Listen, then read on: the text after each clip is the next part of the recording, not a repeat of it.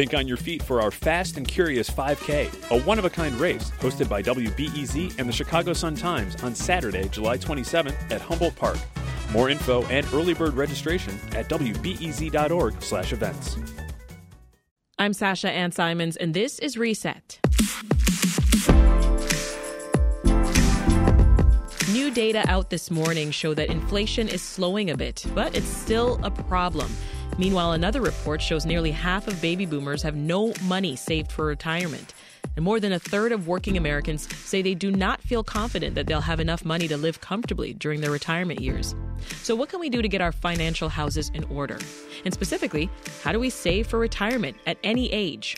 We reached out to Christine Benz for answers. She's the director of personal finance and retirement planning with the firm Morningstar. She's also the author of 30-Minute Money Solutions, a step-by-step guide to managing your finances.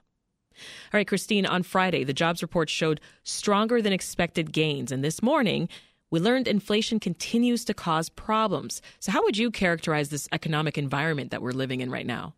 Well, it's uncertain. We're sort of on a knife's edge where people are concerned about the potential for a recession if the Federal Reserve has pushed interest rates up too high, and that slows people from borrowing money, especially to buy homes. That could slow down the whole economy. Yeah. On the other hand, we do continue to have higher than usual inflation, and in our household budgets, that creates a problem, and that is causing some consumers to pull back on spending. So we're kind of in a wait-and-see mode where it's not super clear about the near-term economic outlook. Oh, boy, uncertainty, that word.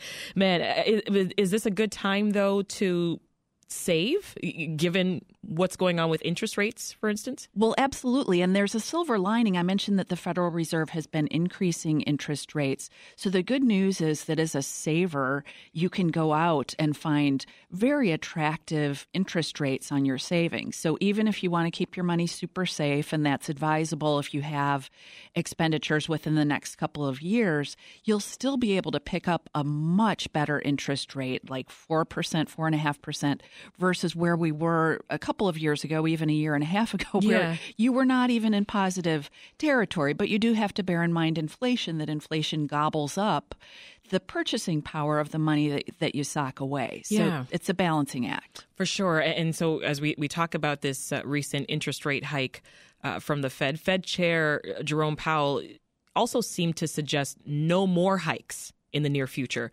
Can you just remind us how the Fed raising rates affects things like our credit card rates and our mortgage rates and our savings accounts? Right. So higher interest rates, great for you if you're a saver because you're able to pick up a higher safe interest rate. Bad for you if you're a borrower.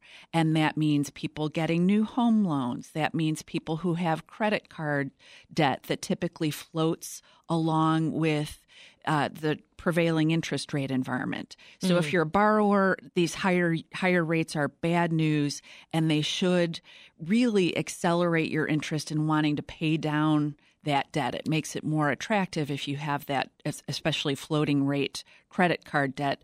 Get it out of the way because you're very unlikely to beat that interest rate that you're paying with any sort of savings that you're able to do. Absolutely. I mean, do you recommend folks start with the things with the higher rate first?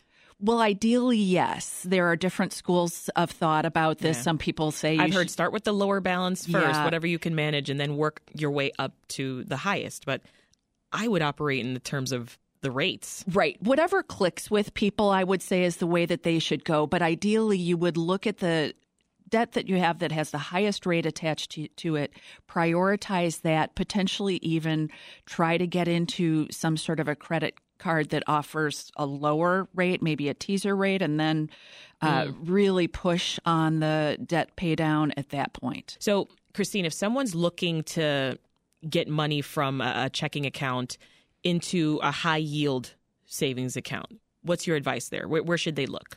Well, shop around. There's a website called bankrate.com that gives you an overview of the different types of high-yield savings accounts that are available. So you can look at savings accounts where you sort of have that full access to your funds on an ongoing basis, or you can look at CDs, certificate of deposit rates, where if you're willing to lock up your money for a period of time, a couple of months, all the way to 5 years, you are able to earn a higher yield. So I think Bankrate is a nice resource. Just bear in mind that certain providers of savings accounts do pay for placement on Bankrate sites. So just bear that in mind as you look over the yields that are available. But go there. One really attractive feature of high-yield savings accounts is that they typically don't have bricks and mortar banks, so they don't have bank branches. Right. That makes them cheaper to operate, right. And that tends to redound to the so benefit everything's of, online. Exactly. And if you're okay with that, the good news is that you can pick up typically a higher yield than you can if you walk down to your local bank branch and just say, what do you have for me? Oh, that's a good tip. So some folks, speaking of banks, there are folks that are a little leery of them right now, right? This is after the failure of Silicon Valley Bank and other recent bank takeovers that we've heard in the news. So does your average saver need to worry about their savings in a big bank like Chase or a small regional bank? Well, I wouldn't break it down so much as small versus large, although you're totally right that that's top of mind for consumers today. But just bear in mind the FDIC limits on savings.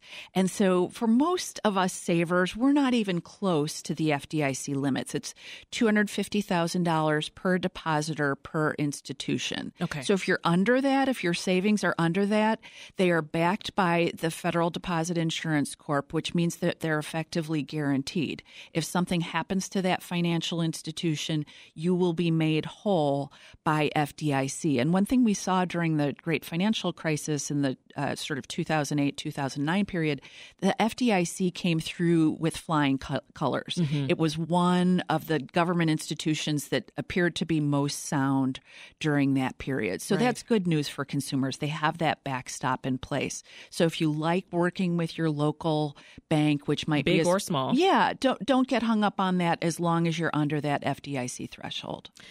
Is it ever too late for someone to start saving? Absolutely not. Yeah, I figured you would say that. And, one thing I often think about is many times people are really busy multitasking, raising kids in their 30s, 40s.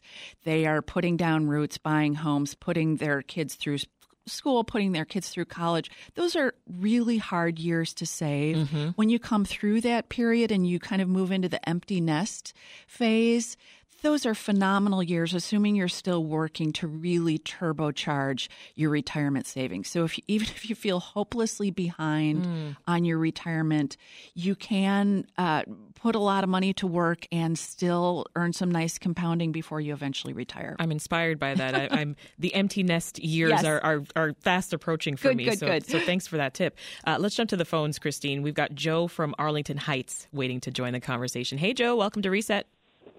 Hi, thanks for taking my call. Much appreciated. Sure. So I have a very nuanced question, I think. So I have some money saved up, and I recently bought a home at a pretty higher interest rate, but I also have some student debt. Now, the student debt I have is at a pretty low interest rate. I want to say less than 3%. However, it does require a lot more of my monthly income as opposed to my mortgage, which is a higher rate but a lower amount of my monthly income. Now, with this excessive cash, would you say it would be better for me to pay off as much of my home or try to pay off more of my student loans so that later down in the line I have a little bit more wiggle room month to month? Good question. Good question. Yeah, I would let the rates that you're paying on the various debts that you have light the way. So your higher interest rate debt should be your first priority, in my opinion, and you should feel a little bit more comfortable letting the lower interest rate debt ride, or perhaps just servicing it along with whatever agreement you have with the lender. But prioritize the high interest rate debt. And I would say by the same token, if you're thinking about investing, you can add that into the mix too. So we know that stocks over like 10-year or longer time horizons typically have returned in the neighborhood of 6 to 8% or so. So if you have a longer time horizon, you may be better off putting the money to work in the market. Thanks for calling, Joe. So we just talked about the fact that it's not too late, never too late to start saving. So let's talk about people at different ages and sort of how they should approach saving for retirement, right? So let's think of people in their late 50s and 60s. What are the first steps that you would advise them to take if they are trying to determine whether they can retire and also how much money they'll have to live on if they do? Right. So if you're at this life stage where you're getting close to retirement, it's a great time to either work with a financial planner or use a good holistic retirement calculator. So one I often recommend is the T. Rowe Price Retirement Income Calculator. It's a free calculator, but it's pretty comprehensive in that it takes into account your Social Security income, your how much you've saved and how much you can expect to take out of it. So I would run the numbers using a good retirement calculator that is making reasonable assumptions about the returns you might earn from your investment portfolio. One kind of good rule of thumb that people can think about when deciding whether they have enough to retire is look at your investment portfolio, your investment assets, take 4% of that and look at whether that amount combined with whatever you expect to get from Social Security or from a pension is enough for you to live on. I see. So the 4% guideline, it's not perfect, but it's a decent starting point for thinking about the viability of your investments over, say, a 30-year time horizon. Let's keep working our way down. What about someone in their 40s? Well, here I think they want to be thinking about saving within the confines of a company retirement plan. So if the company is supplying a 401k or 403b, 457 plan, whatever it might be, use that because it has a really nice feature in that those contributions can come right out of your paycheck automatically without you lifting a finger. So set up a default contribution, something that you can easily swing into your company retirement plan. If you don't have a company retirement plan, you should definitely be looking at an individual retirement account, an IRA. Oftentimes, a Roth IRA is a really good account to look at. And the key reason is that even though you're not able to earn any sort of tax break on the money going into the account, the money coming out, assuming that you mind your P's and Q's about the withdrawals and the rules regarding withdrawals, the money coming out will be all tax-free. I see. So look at the company retirement plan, look at a Roth IRA. And then if you still have additional funds to invest, you may look at some sort of taxable brokerage account where you're not going to be able to earn any tax breaks on it, but you will be able to put in however much you want. You'll be able to invest in anything you want. And then when the funds come out, the investment appreciation will be taxed at your capital gains rate, which is better than your ordinary income tax rate. Same advice for millennials or Gen Z? Pretty much. I would reiterate the importance First of all, I would commend Gen Z for thinking about retirement right now. Absolutely. Good on you. Definitely. Take advantage of the defaults if you possibly can. Another vehicle that we haven't mentioned is a health savings account, which many people are being offered if their company offers what's called a high deductible health care plan. You'll often be given the option to contribute to the HSA, the health savings account, alongside the high deductible health care plan.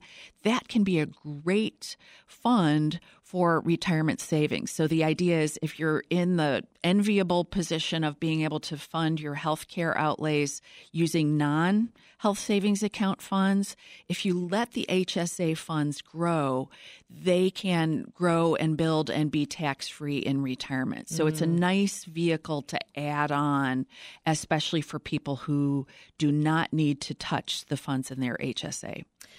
One of our main retirement savings questions has to do with planning for medical costs.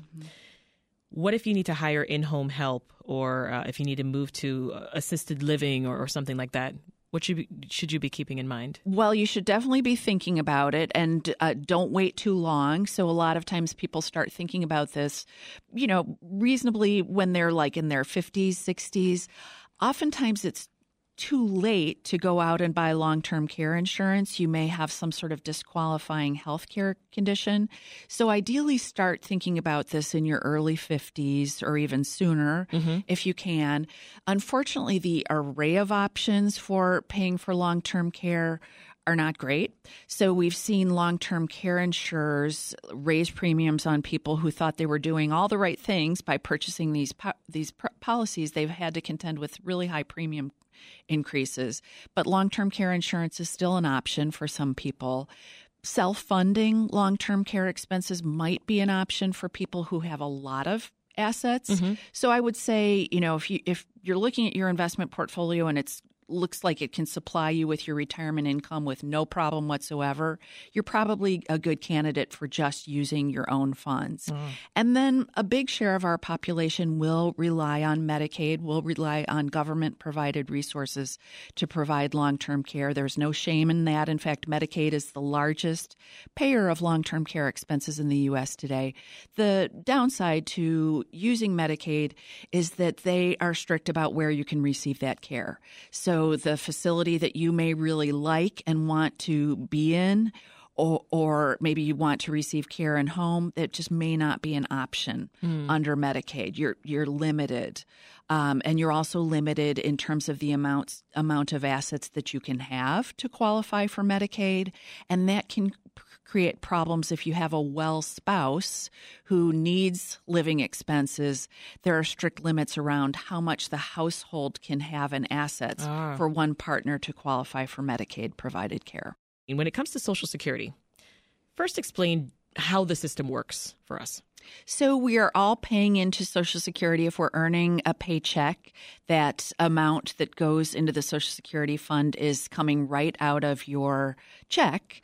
And so you're paying into it on an ongoing basis. And we're paying a little bit into the future for our own retirements. Yeah. The program appears to need reform. Yes. So that it can actually remain solvent in the long run. Any concerns on your part that Social Security just may not be around at some point in our future? Well, I hear this a lot, especially among younger people. In fact, I talk to younger people sometimes who say, I'm not expecting anything. And I think that's a mistake, actually, because think about how important Social Security is to our retirees, to our world. It's essential. So it seems really unlikely that Congress will let Social Security go by the wayside, that people's benefits would dwindle to nothing. Nonetheless, Congress does need to make some decisions because the main Social Security trust fund is set to be depleted in about 10 years. So there are a variety of options on the table. One fix would be to lift the cap on the amount of income that's subject to Social Security tax. Right now, there is a cap, and it sort of means that very high earners aren't contributing the full percentage of their incomes into the program. Lifting that cap would fix it right there, but that is a politically difficult one where we have high income earners who are very powerful in Washington, for example. They don't love that idea. Another idea would be potentially to lift the age at which you could claim Social Security. People who work in jobs that are physically difficult, though, may need to retire earlier. Yeah. And so, the question is, how fair would that be to people who are doing jobs that require physical exertion? But that's one potential fix. One idea would be, that we could potentially tweak the age for people who are, say, age 10 today, that the age when they could claim Social Security might be pushed further out into the future to later account for longevity. So there are a variety of fixes. Another one that you sometimes hear talked about is means testing, that your benefits, if you're a high-income earner, would be haircut accordingly. And I think ultimately it probably will be a series of incremental adjustments rather than one huge adjustment that really dramatically affects one segment of the population. Well, let's hear from a caller who's got a Social Security question. Here's John in Lincoln Park. Hey, John, what's your question? So my question is, in fact, this is kind of a red letter day for me. I got my very first Social Security check today.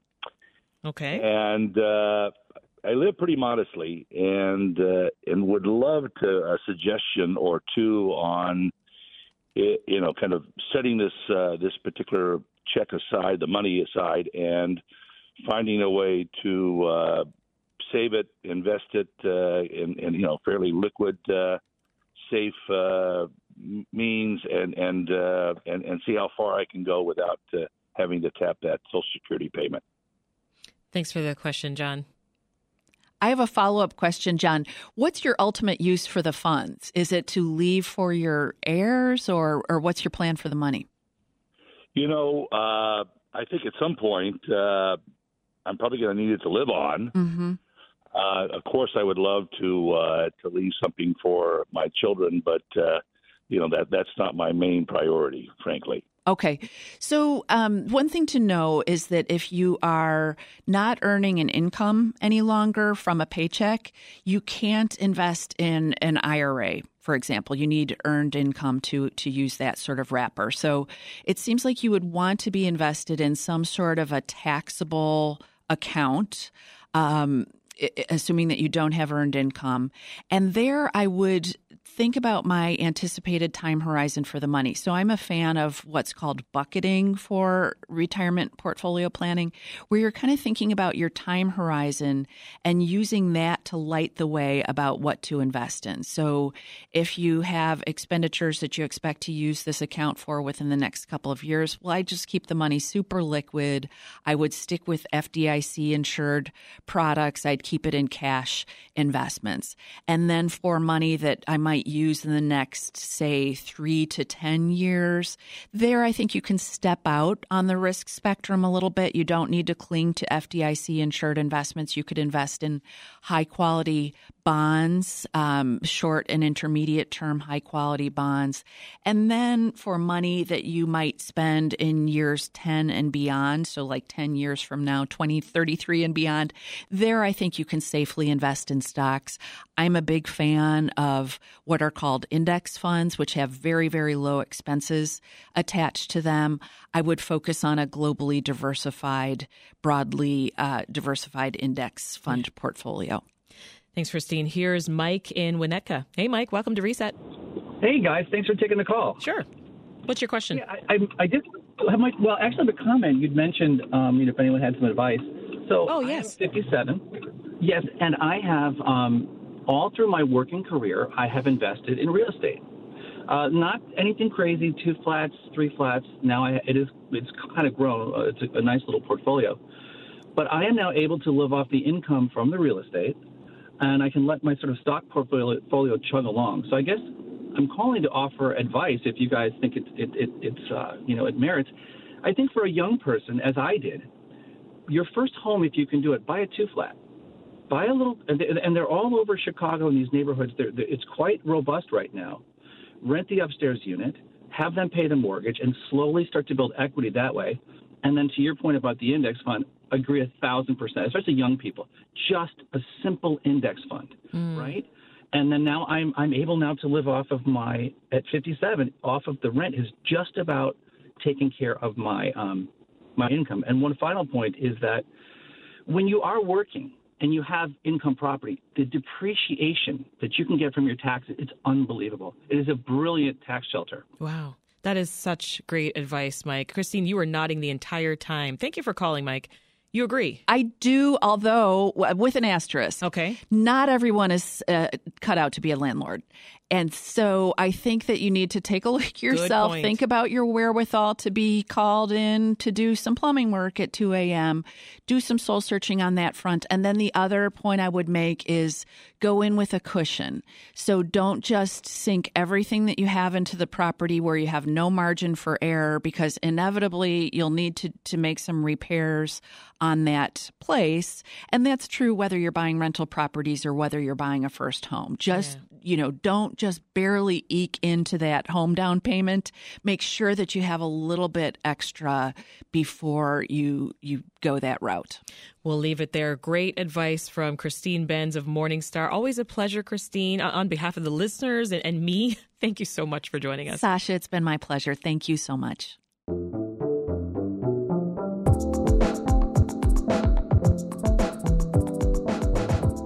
That episode of the Reset Podcast was produced by Dan Tucker and Meha Ahmed and edited by Ethan Schwab.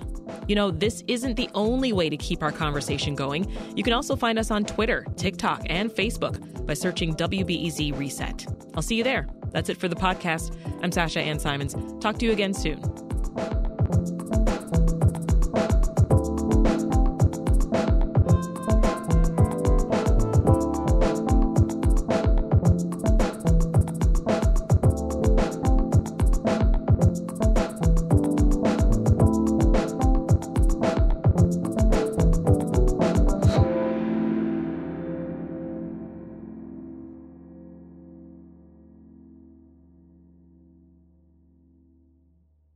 Thanks for listening to the news live on WBEZ and NPR.